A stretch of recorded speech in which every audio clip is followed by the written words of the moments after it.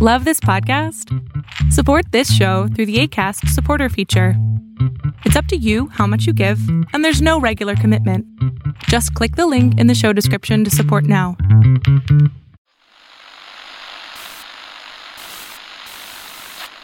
Nine, 12, 10, 28, 2, 23. This is Deep State Radio, coming to you direct from our super secret studio in the third sub-basement of the Ministry of Snark in Washington, D.C., and from other undisclosed locations across America and around the world. Hello, and welcome to a brand new 2018 episode of Deep State Radio. I'm David Rothkopf. I'm your host. I am coming to you from an undisclosed location in New Jersey. At another undisclosed location in the woods is David Sanger, further north.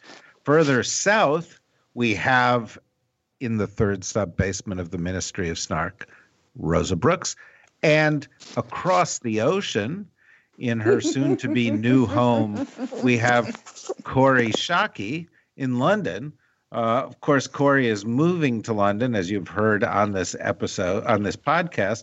And for all of us, California is now dead to us because our hearts are with Kori wherever she is. Guys, did you have a good New Year's? Well, David, it was really, really cold up here in Vermont on New Year's Eve. It was 14 below. Outside the cabin. That sounds terrible. I hope you didn't lick a fire hydrant or do anything foolish. As New York Times reporters are known to do. They sometimes will do, yeah. Fortunately, we are so far out in the woods that there are no fire hydrants to lick. Well, it's cozy here in the Ministry of Snark, but it's a little lonely. Here on New Year's Day 2018, it's just me and Ian, our producer, all alone. And if it gets cold, we're just going to burn the insulation and the sound recording equipment. Well, that's since the Ministry of Snark is very up to date and all the sound recording equipment is made out of wood, you should be fine. London was terrific on New Year's. Fireworks going off all over the place. The Californian in me was quite shocked that it appears like every little neighborhood gets to do its own fireworks show. And why are they not worried about the great fire ravaging this burning their wonderful city down to the ground? I think they've been there and done that. Yeah, it's happened already. It doesn't prevent it happening again. See, this is the problem. People always think history tells us what will happen in the future, and it only tells us that it happened in the past. And nobody ever expects the Spanish Inquisition. I'm so glad there was a reference to that, and I feel this whole thing is getting a little more Anglophone with every minute. And Ed Luce, who was to have joined us, is somewhere on an airplane, and we'll have him in next week to explain all of that. I think it's only Ed in the next set of podcasts has volunteered to give Kori British accent lessons. Oh, my goodness. I so do not want them. Yeah, no. I'm perfectly happy with my soft, round American consonants. But remember, crisp. And I think they've invited you over there, Kori, because they're looking forward to your 19th century references forward. David, you'll remember. David, you are suggesting that I have been dispelled from my own country because nobody outside the Deep State Radio nerds wants to hear it again? No. I'm saying that the British are among the few people in the world who would look at your references to antiquity and say, there's a kindred spirit. The good old days, 1815. I remember it well. The Battle of Waterloo. Well, David, here's my prediction for 2018 that Kori Schake, who used to say, David, you're exactly right, will now respond with a simple, quite. I'll take that wager. I'll take money off you for that. Yeah, I sure hope that doesn't happen. I was informed, I don't know if this is true or if my British friends were just messing with me, but when I lived in England years ago, I was told that quite actually means not really at all. That's true. Yeah, it means the reverse of what it should mean. As does rather. Wow. It sounds very complicated. Here in New Jersey, well, I'm not going to get into what we use. We say what we mean and we mean what we say. Yeah. And almost always with old Anglicisms. As we look back on 2017, Rosa, what do you think we're going to remember the year for? I've already completely repressed 2017. I don't remember a thing. It's deeply buried and it's very painful and I don't want to dig it up. Do you know where to find your car keys? Yes. I've kept my car keys. That's pretty much the only thing I'm retaining from 2017 is my car keys. From 2017. David, do you have any recollection prior to yesterday? I barely have recollections of yesterday, but if it was quite a party with the cows, out here with the cows and all the Vermont farmers. I think it's going to be remembered for two or three big things. The first is the abdication of an American role in many of the issues we've discussed in last year's Deep State Radio, all of which are being preserved. All those recordings are being preserved deep in Rosa's bunker in case there's some kind of nuclear exchange in 2018 and there's no way to recall what we said back then. They're in a cardboard box in my basement with my old cassette tapes from college. David, when you use the term abdication, I get the impression you've been reading Richard Haas, who was writing in The Atlantic about abdication and is now in one of those fierce wonk battles with Evan Osnos, who's talking about retreat. Yeah, no, as if these things meant something differently, right? Well, yeah, I'm closer to the abdication, and Richard and I have talked about this a fair bit. And the reason that I'm closer to that phrase is that it suggests that the next American president come along could try to reassert the American role. Now, that doesn't necessarily mean that we won't have lost ground to the Chinese, to others along the way.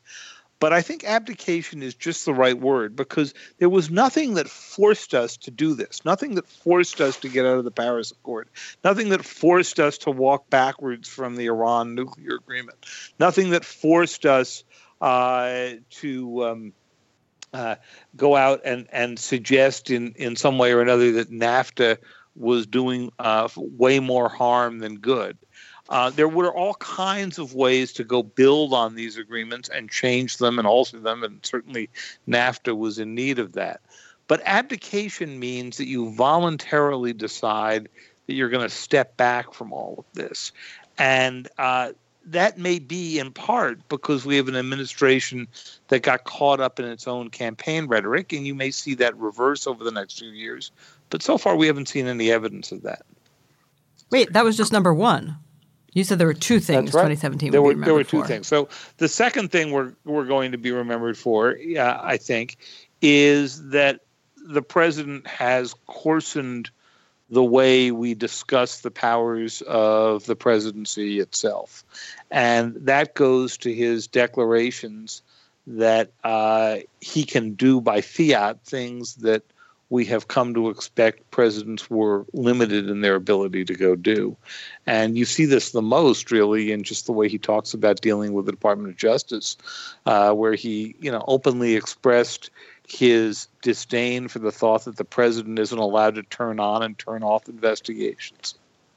Well, I want to come back to this in a second and come back to the very good or very interesting Peter Baker article on redefining the presidency. But I do want to go to Corey from your perspective over there on the other side of the ocean. When you look back at 2017, what do you see? I think 2017 is going to be remembered as an enormously consequential year, a year in which Americans feel both so safe and so aggrieved that with the existing order, the existing bargain, the existing role America has in the world, that they elect the most reckless president since Andrew Jackson. I think it will be remembered as a year in which Americans had grown so lazy that we permitted Russia to undermine the integrity of our elections and overtly interfere in our democratic processes. And then, bickered amongst ourselves about whether or not to do anything to fix it. I think it will be remembered as a year where other countries in the world had genuine reason to fear whether the United States was actually the most disruptive state in the international order, the one likeliest to destroy the liberal order we ourselves created and of which we have been an enormous beneficiary. I think it would be remembered as a year where Americans forgot that trade enriches us and undergirds our alliance relationships in ways that benefit our security as well as benefit our economy. Two other things I think it will be remembered for. The time when all of those things began to be recognized and rectified by the American people, by beginning once again to realize that we can fix our problems. We just need to fix our problems and stop expecting the government to do it. Stop expecting a savior on a white horse to do it. We need to roll our sleeves up, hold hands across our communities, and do what's good for our country again. Corey, that was very impressive. Okay. You can tell who wasn't drinking during New Year's Eve. Yeah. Here's the safety tip for all of those new deep state listeners. That's not a compliment when Rosa says it. Well, no, I was thinking that you definitely have earned your tiara of optimism because, of course, and I'm about to earn my thorny crown of entropy once again because I agree with the diagnosis of what the year was like, but not so much the second part of what you were saying, Corey. I think we could call 2017 the year America just went off the rails entirely. We went off the rails in foreign policy. We have a vicious, cannibalistic government going off the rails in terms of domestic policy. Great phrasing, But my fear, and this is and I hope I am wrong about this. I desperately hope I'm wrong about this. I was actually thinking about this driving over to the Ministry of Snark with my 2017 memorial car keys. I was thinking, we are wondering if the possibility of actual civil insurrection in this country is just too crazy. Because it's increasingly feeling a little bit like the Trump administration is at war with much of America. And things are just nasty. I wish I could share your optimism that 2017 was also the year when we all woke up and thought, oh, goodness, let's hold hands across the country.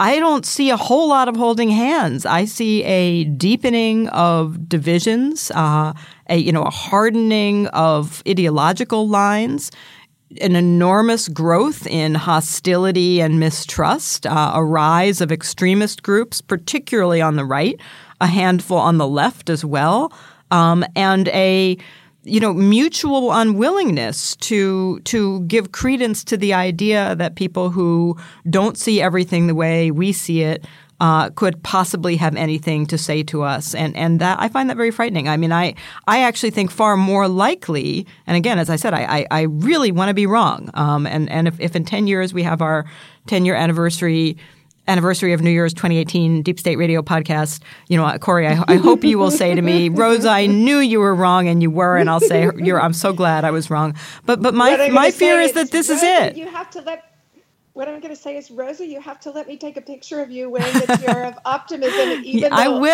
will. Of our acquaintance, you have refused. I will, but I fear that, and I keep trying to figure out what other country at what moment in history is the best metaphor of this. We're always looking for, is it the decline of the Roman Empire? Is it, is it Venezuela?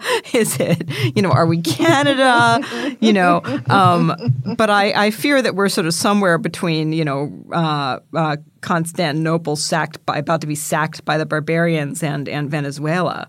And we just don't know it yet. We're like those cartoon characters, Wile E. Coyote, who goes over the cliff and sort of keeps running, and then he looks down. That's a pretty good analogy. So that's my fear. First of all, I think it's quite interesting, just from a point of view of the English language, that David's response to Corey's vision was, it's obvious she hasn't been drinking. And the first thing I was thinking, listening to Rosa, was that she hasn't been drinking enough, or that we should all start drinking more. But I do have an answer for your question, Rosa. And what was my question? Well, you asked what is the analogy? What is that question. Analogy Thank you. From the past? And I think the answer is Abdallah Bucaram, which, what? As you know, Abdallah Bucaram was the president of Ecuador from August 1996 to February. I totally knew that. I totally knew that. It was at the tip of my tongue. You knew that. And you also knew that his nickname was El Loco, and that his preparation for becoming the president of Ecuador was, among other things, that he had been a lawyer, but he'd also been a singer. He liked to sing a lot. So do we. That's very similar to us. Very similar. But the point is, he was a short-lived president who did a terrible job, and it was readily apparent very quickly that he did a terrible job. And this brings me, David, to a question for you, because I was reading Peter Baker's piece on the Trump presidency. And it had this kind of fine New York Times-y quality about it, and it was treating the presidency in a very sort of serious way, and he's redefining the presidency and blah, blah, blah, blah, blah. And I'm thinking, what the fuck? This guy's not redefining the presidency. This is an idiot. Trashing the presidency. Has stumbled into this job. He is, want to know what I think of? A year ago today, what was true? Barack Obama was president of the United States.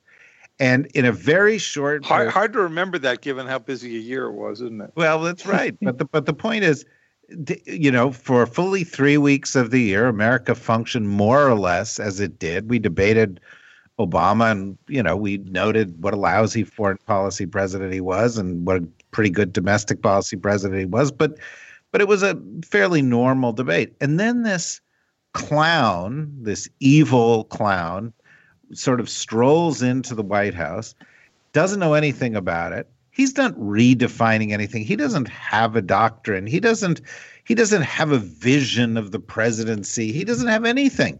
He accidentally stumbled into this office, and he's been running around like a bull in a china shop, knocking things over.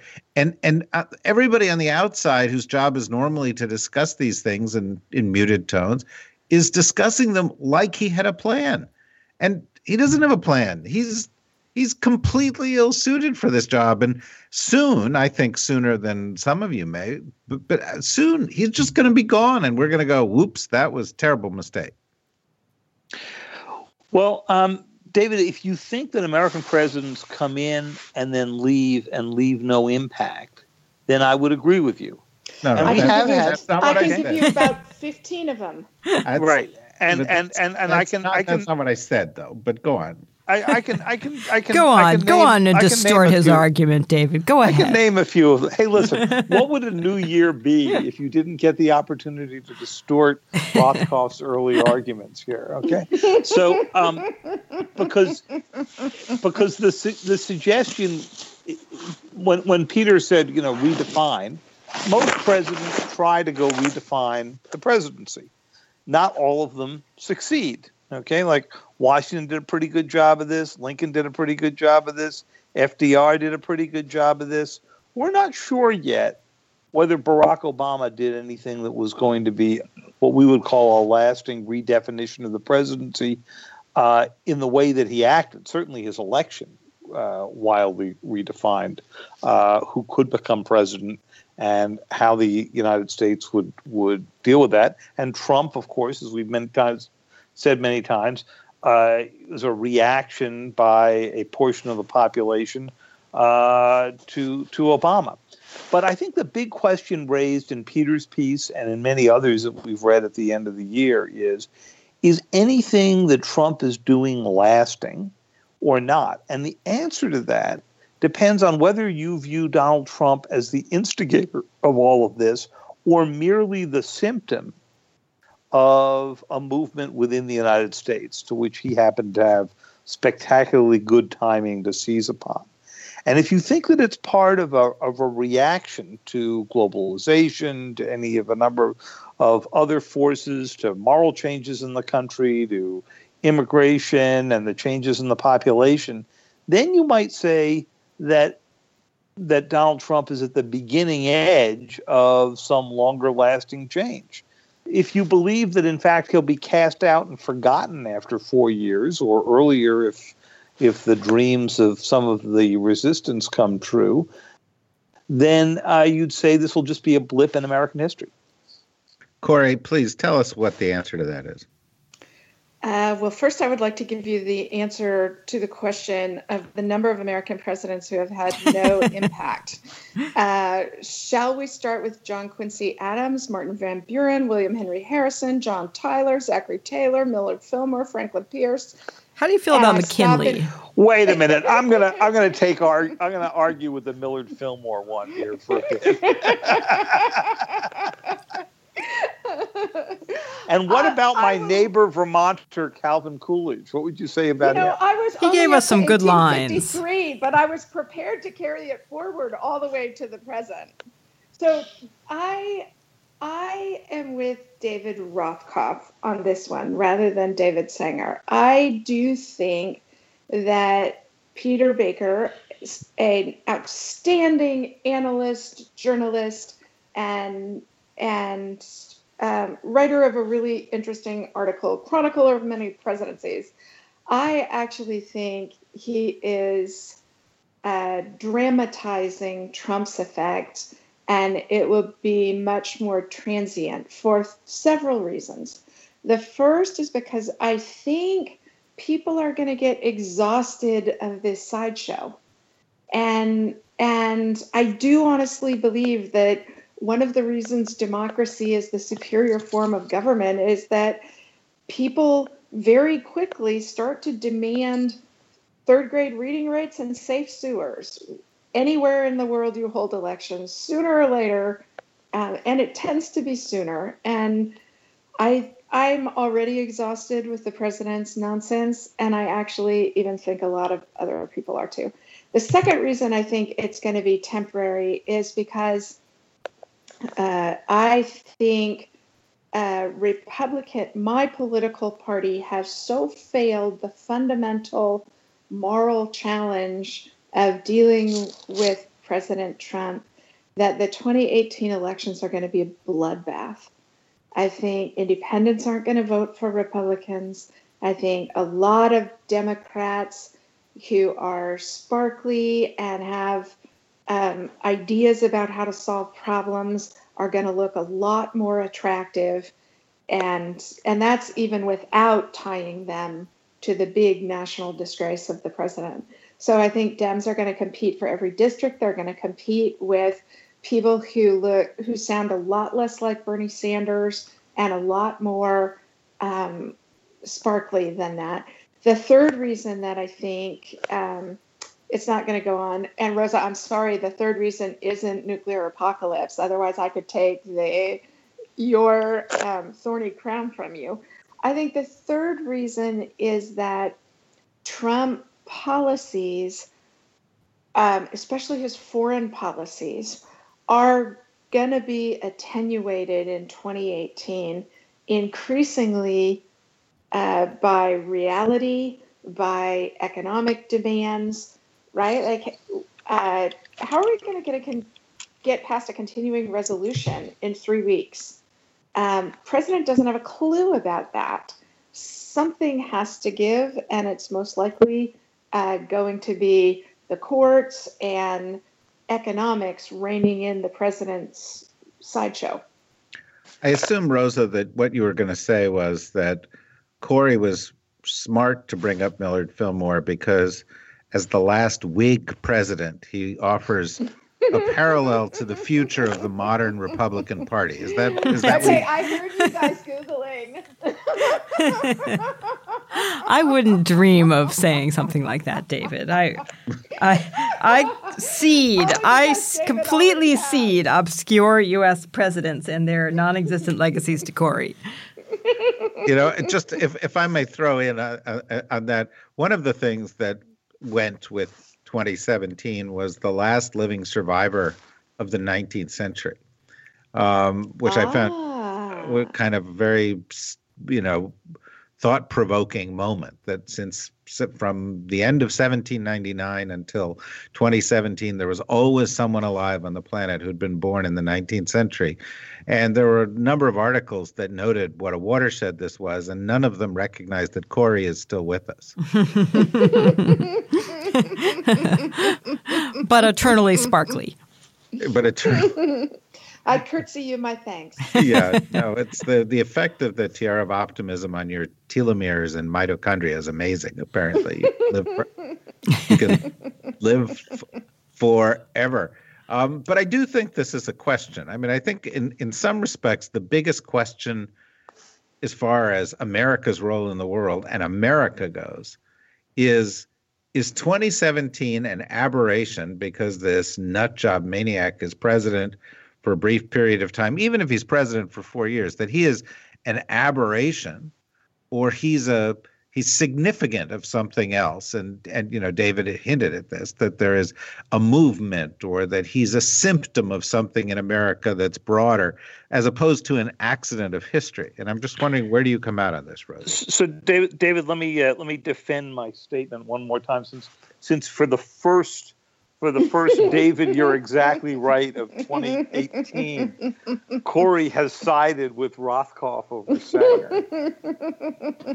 It's a very good year. Let's move on to 2019 right away. Yeah. So the answer to your question about whether he's considered a blip in history or not really hinges on the question of, did that grouping that elected him, a mix of, the 30-35% of sort of hardcore Trumpers in the electorate, and the independents who are now, as Rosa and Corey have pointed out, fleeing for their lives, whether or not they turn out to be a continuing force in American elections, or whether this turns out to be sort of a dying gasp election.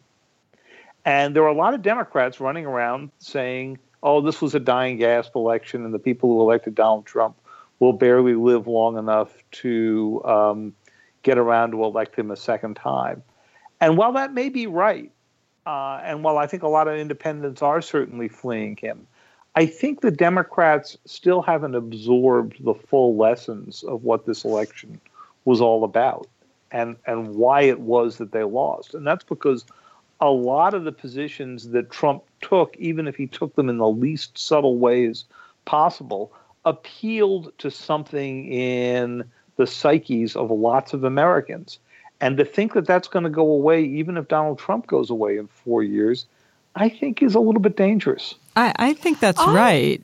I'm completely right. Absolutely right, David Sanger. I knew that there would be one person left on Deep State Radio. It doesn't take a whole lot to get Rosa to agree with you. All you have to do is say things are awful and they're going to get worse. Well, so here's why things are awful and they're going to get worse. And here's why the Democrats are not paying enough attention. Here's why hopes of a Democratic sweeping victory in the midterm elections in 2018 strike me as probably overblown. And again, I want to be wrong about all of this. The reason that this may not be a blip is that the election of Donald Trump in some ways was the culmination of years of efforts that most Americans were unaware of and weren't paying attention to do things like rig election districts such that in states like Wisconsin, even though year after year a rather substantial majority of voters in the state vote for Democrats, the state legislature remains consistently controlled by Republicans. You know, if you screw around with voting districts for long enough and you screw around with requirements to actually show up and vote, and you make it difficult enough for particularly poor people, minorities, immigrants, including legal immigrants, to vote, what you start doing is you start systematically disadvantaging one political party. And that set of changes is part of what allowed Trump to win. It is what has allowed, even prior to Trump, right-wing dominated state legislatures to exist in many states in the country. It's what has allowed the Congress to remain controlled by Republicans in the Obama era. And some of this goes obviously isn't just a recent development. Some of this goes back to the compromises that gave us the U.S. Constitution in the first place, including the compromise that said that every state, no matter how tiny, gets 2 senators, which systematically advantages underpopulated and primarily rural states, which in modern America tend to tilt heavily to the right, which means, there are all kinds of things which have created a very uneven playing field for Democrats and Republicans.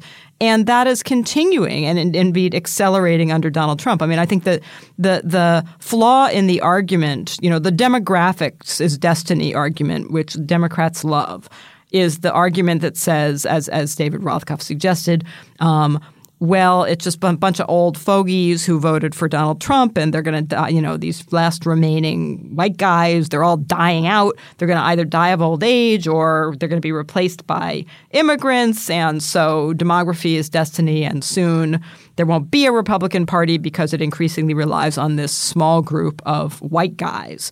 And we ain't going to have no white guys anymore. The problem with that is that the last remaining white guys are doing their darndest to make sure that there will still be white guys and that they will have disproportionate power. And I don't mean to be unkind to you white guys. I like you white guys. I'm all in favor of having some white guys around. But nonetheless, I mean, this is the terrain on which the battle is being staged. It is the terrain of things like demographics. It is the terrain of voting rights. It's the terrain of restrictions on immigration and restrictions on the ability of people to exercise the vote. So there's nothing inevitable about those demographic shifts leading to a shift in political power in this country and making sure that Trump is a blip. That's what the fight is currently about. The fight is currently over gerrymandering. The fight is currently over immigration. And if the Trump administration, with cooperation from the still Republican-dominated Congress, continues to do what it's been doing, packing the courts with some of the least qualified judicial nominees we have seen in quite some time, et cetera, this will be irreversible. That we are not a democracy in any meaningful sense already, and we will become less and less of one as time goes on. Well, wow, that is definitely. I mean, you may retire the heavy, thorny crown of entropy permanently with that, but let's set aside for a moment the political analysis, which is depressing if you buy into Rosa's analysis. And I have to say, I don't know that I do. I do think demography is destiny. I do think things are changing. I do think this election will produce a major change, and I do think this will be seen as a blip. And I do think Trump is a manifestation of a third of the population, or 30%, not the whole thing. There are institutional problems that need to be corrected, but I don't know that I see this as quite as grim and irreversible a disease as Rosa does. But we're supposed to be a foreign policy conversation. Another of the things that is notable about 2017 is that when we had our first podcast conversations in 2017, not everybody actually had a podcast, and by the end of the year, everybody had a podcast. So My mother doesn't have a podcast yet. Well, but she will. Give her a week or two. Give her some time. She deserves to have her own podcast. But my dog's going to start hers in just a few weeks. So. Yes, dog casts are for sure coming.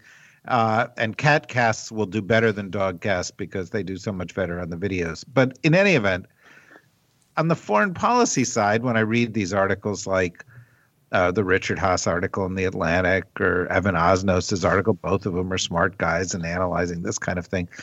It's also like, oh my God, America has a bad foreign policy for the first time. And you know, I think, wait a minute. Barack Obama was lousy at foreign policy. And come to think of it, George W. Bush invaded Iraq.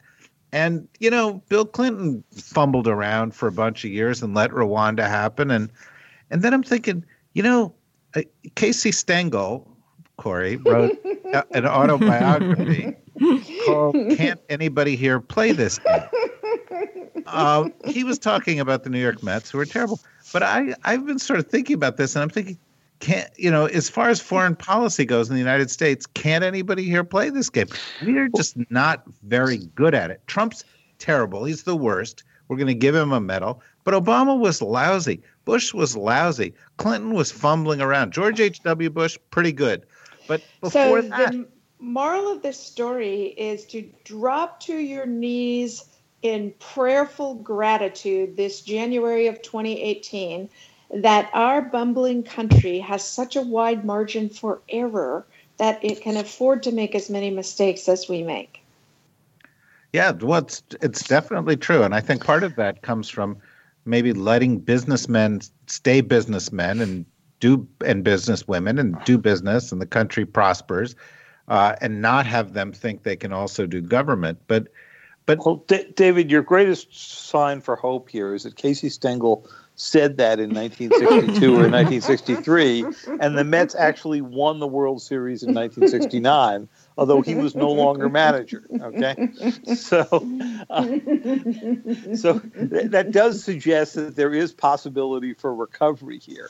But that's why I think excellent, David. Okay, but listen, if you're going to go off and name, every obscure American president from the 18th century, then we can do at least a little bit of baseball history. It's really hard to resist the temptation to make references now to Casey at the bat and the lack of joy in Mudville here. That does raise. So, David, your point is we had a lot of presidents who made a lot of huge foreign policy mistakes. And that's absolutely correct. But I think the difference about Trump goes back to my use of the phrase and Haas's use of the phrase, Richard Haas's use of the phrase, abdication. That's what's different. So the mistakes that were done in the Iraq War and so forth were usually mistakes of American commission by stretching us beyond our ability to maintain a presence around the world. And Iraq and Afghanistan are sort of number one there. What you saw in the Obama administration was a pulling back from those kind of conflicts and a caution about getting into others. And what you've seen in the Trump administration is something even more. It has been a declaration that all of these international arrangements that we've had since, World War II forward actually don't play in our interest, so we're just going to pick up our marbles and leave.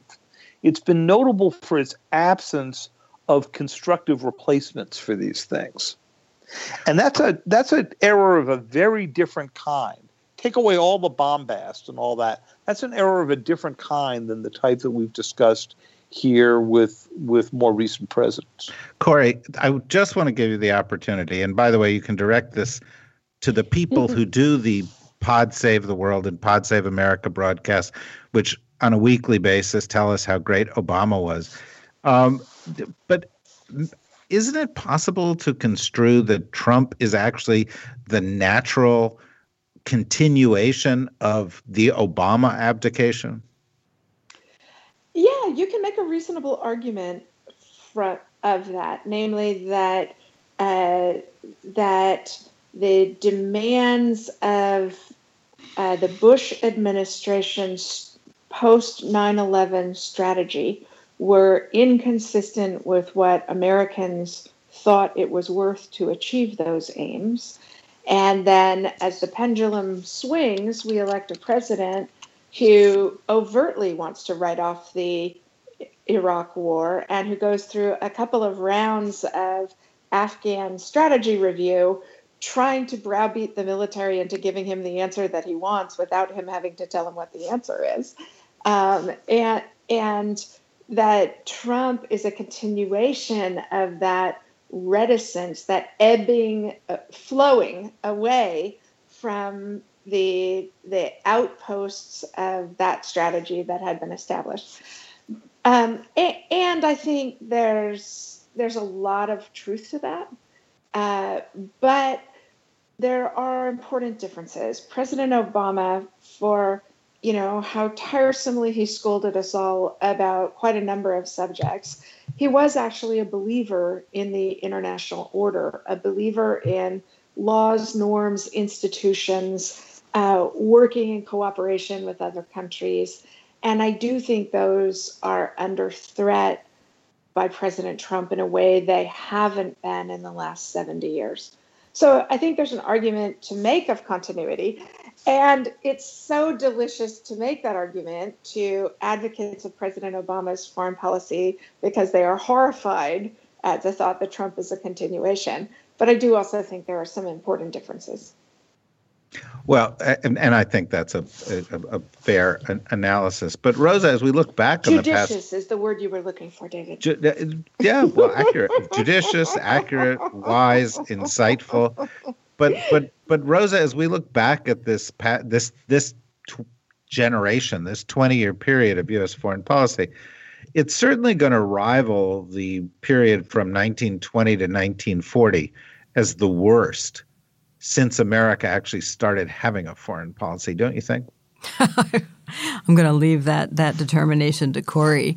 But I wanted to come back. David, I know you want us to talk about foreign policy, but I want to say one more thing about domestic U.S. politics, but informed by a comparative look at other countries. So it's kind of like foreign stuff, right?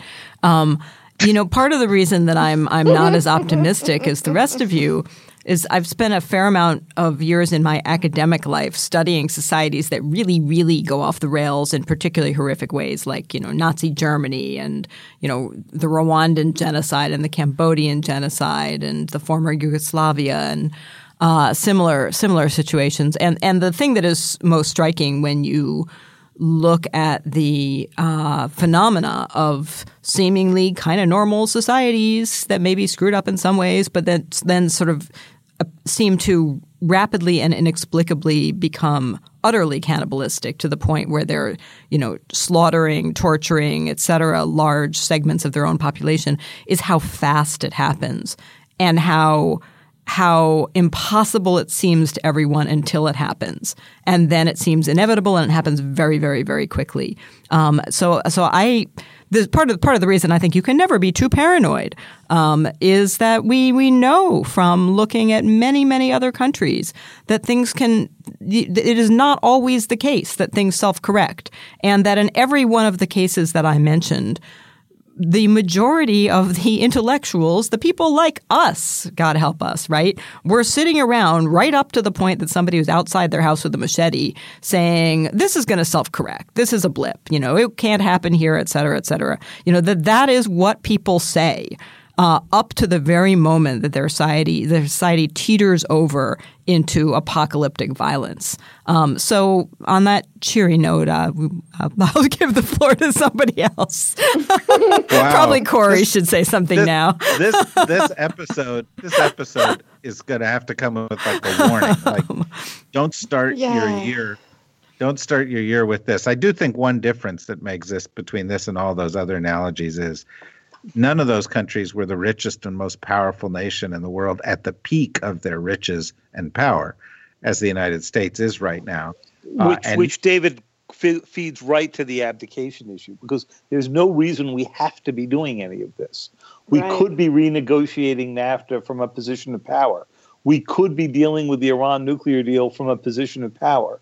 we could be staying within TPP and using that power and using that leverage against the Chinese. We're actually, for all that you hear about, American carnage, which is the word that was used in the inaugural address nearly a year ago, we're actually at the peak of our economic and military power. It's going to be looked back on as the great days. And so the question is, why walk away from that? Well, I think that's a good point. Now, honestly, my own view is that we won't walk away from it, and that the next president will correct a lot of this, although it's going to take some time. We've got said by a man who was sitting just miles from where Woodrow Wilson designed A Great American Strategy. Well, we've survived a lot of mistakes. I think that should give us some optimism. But in any event, we've got 3 minutes left. And what I'd like to do is, Donald Trump is a manifestation of sort of national narcissism, probably the most extreme manifestation of it that I can think of. I'd like to just pose one last question about 2017 and give you each a minute to just do a stream of consciousness off of it. And that is, all of us in the United States have spent 2017, for the most part, talking about Donald Trump from one perspective or another. Tell me the stories that have happened elsewhere in the world that we probably should have been paying closer attention to, because they're going to be bigger stories in 2018. And let's start with you, Corey. The continued demise of poverty and the continued rise of living standards, and particularly health standards around the world. This is such a slow burn, gets lots overlooked, but in fact, so many of the problems that we experience internationally get solved by increased prosperity. Not just the beauty of expanding human potential, but also practical stuff, like people find more energy-saving appliances and all that good stuff. So one story that I think gets dramatically undercovered, I realize this doesn't exactly fit your category, so I promise I'll move on fast, David, is that the other stories, Trump messing around with the Iran nuclear agreement, because we're going to miss it when it's gone. And I think Congress just ignored the president's refusal to certify, but I think that's going to come back and bite us. South Korea's willingness to negotiate with North Korea on terms we might not want. I think in the last 2 months I've started to see inklings of that, and that'll be a big story. Other stories we haven't covered enough. How much of a disaster NAFTA collapsing will be for the American economy, and the effects that will have on immigration, legal and illegal. The possible end of H-1B visas.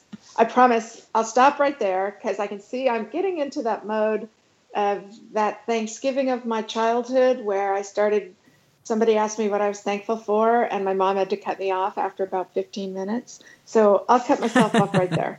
Oh my gosh, Corey, that's so endearing. Rosa, I'm sure yours is not going to be that endearing. No. No, I don't know that I could pinpoint one thing, but I do think that we have the degree to which U.S. relations with Turkey have also gone off the rails, and the internal politics in Turkey, I think, is one of the issues that we haven't talked about nearly as much as we should, because we were so distracted by Donald Trump. The impact of that on the future of the NATO alliance, the impact of that on events in Syria and elsewhere. That's a big one. Another big one, I think, the increasing tensions, the Saudi-Yemeni conflict, the increasing tensions with Iran in the region. That all of these things, I think, have been relatively eclipsed by our own sort of navel-gazing fascination with our president. Yeah, by the way, I didn't mean to be unfair, because regular listeners to Deep State Radio will know that by far the most heartwarming, heartbreaking story that we had in the first year of Deep State Radio was Rosa giving all of the change that she'd saved up as a child to a little boy in elementary school. Little girl, so that he would, Katrina. Little girl, so that she would be her friend. Yeah, and that just goes to show you.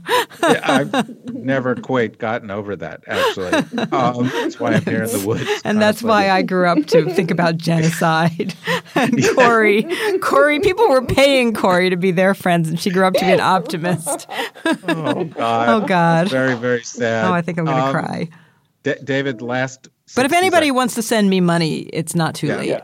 Yeah, right. No, I would definitely pay for Corey and Rosa to be my friend. There's no question about that. So, stories that we missed thinking about enough this year.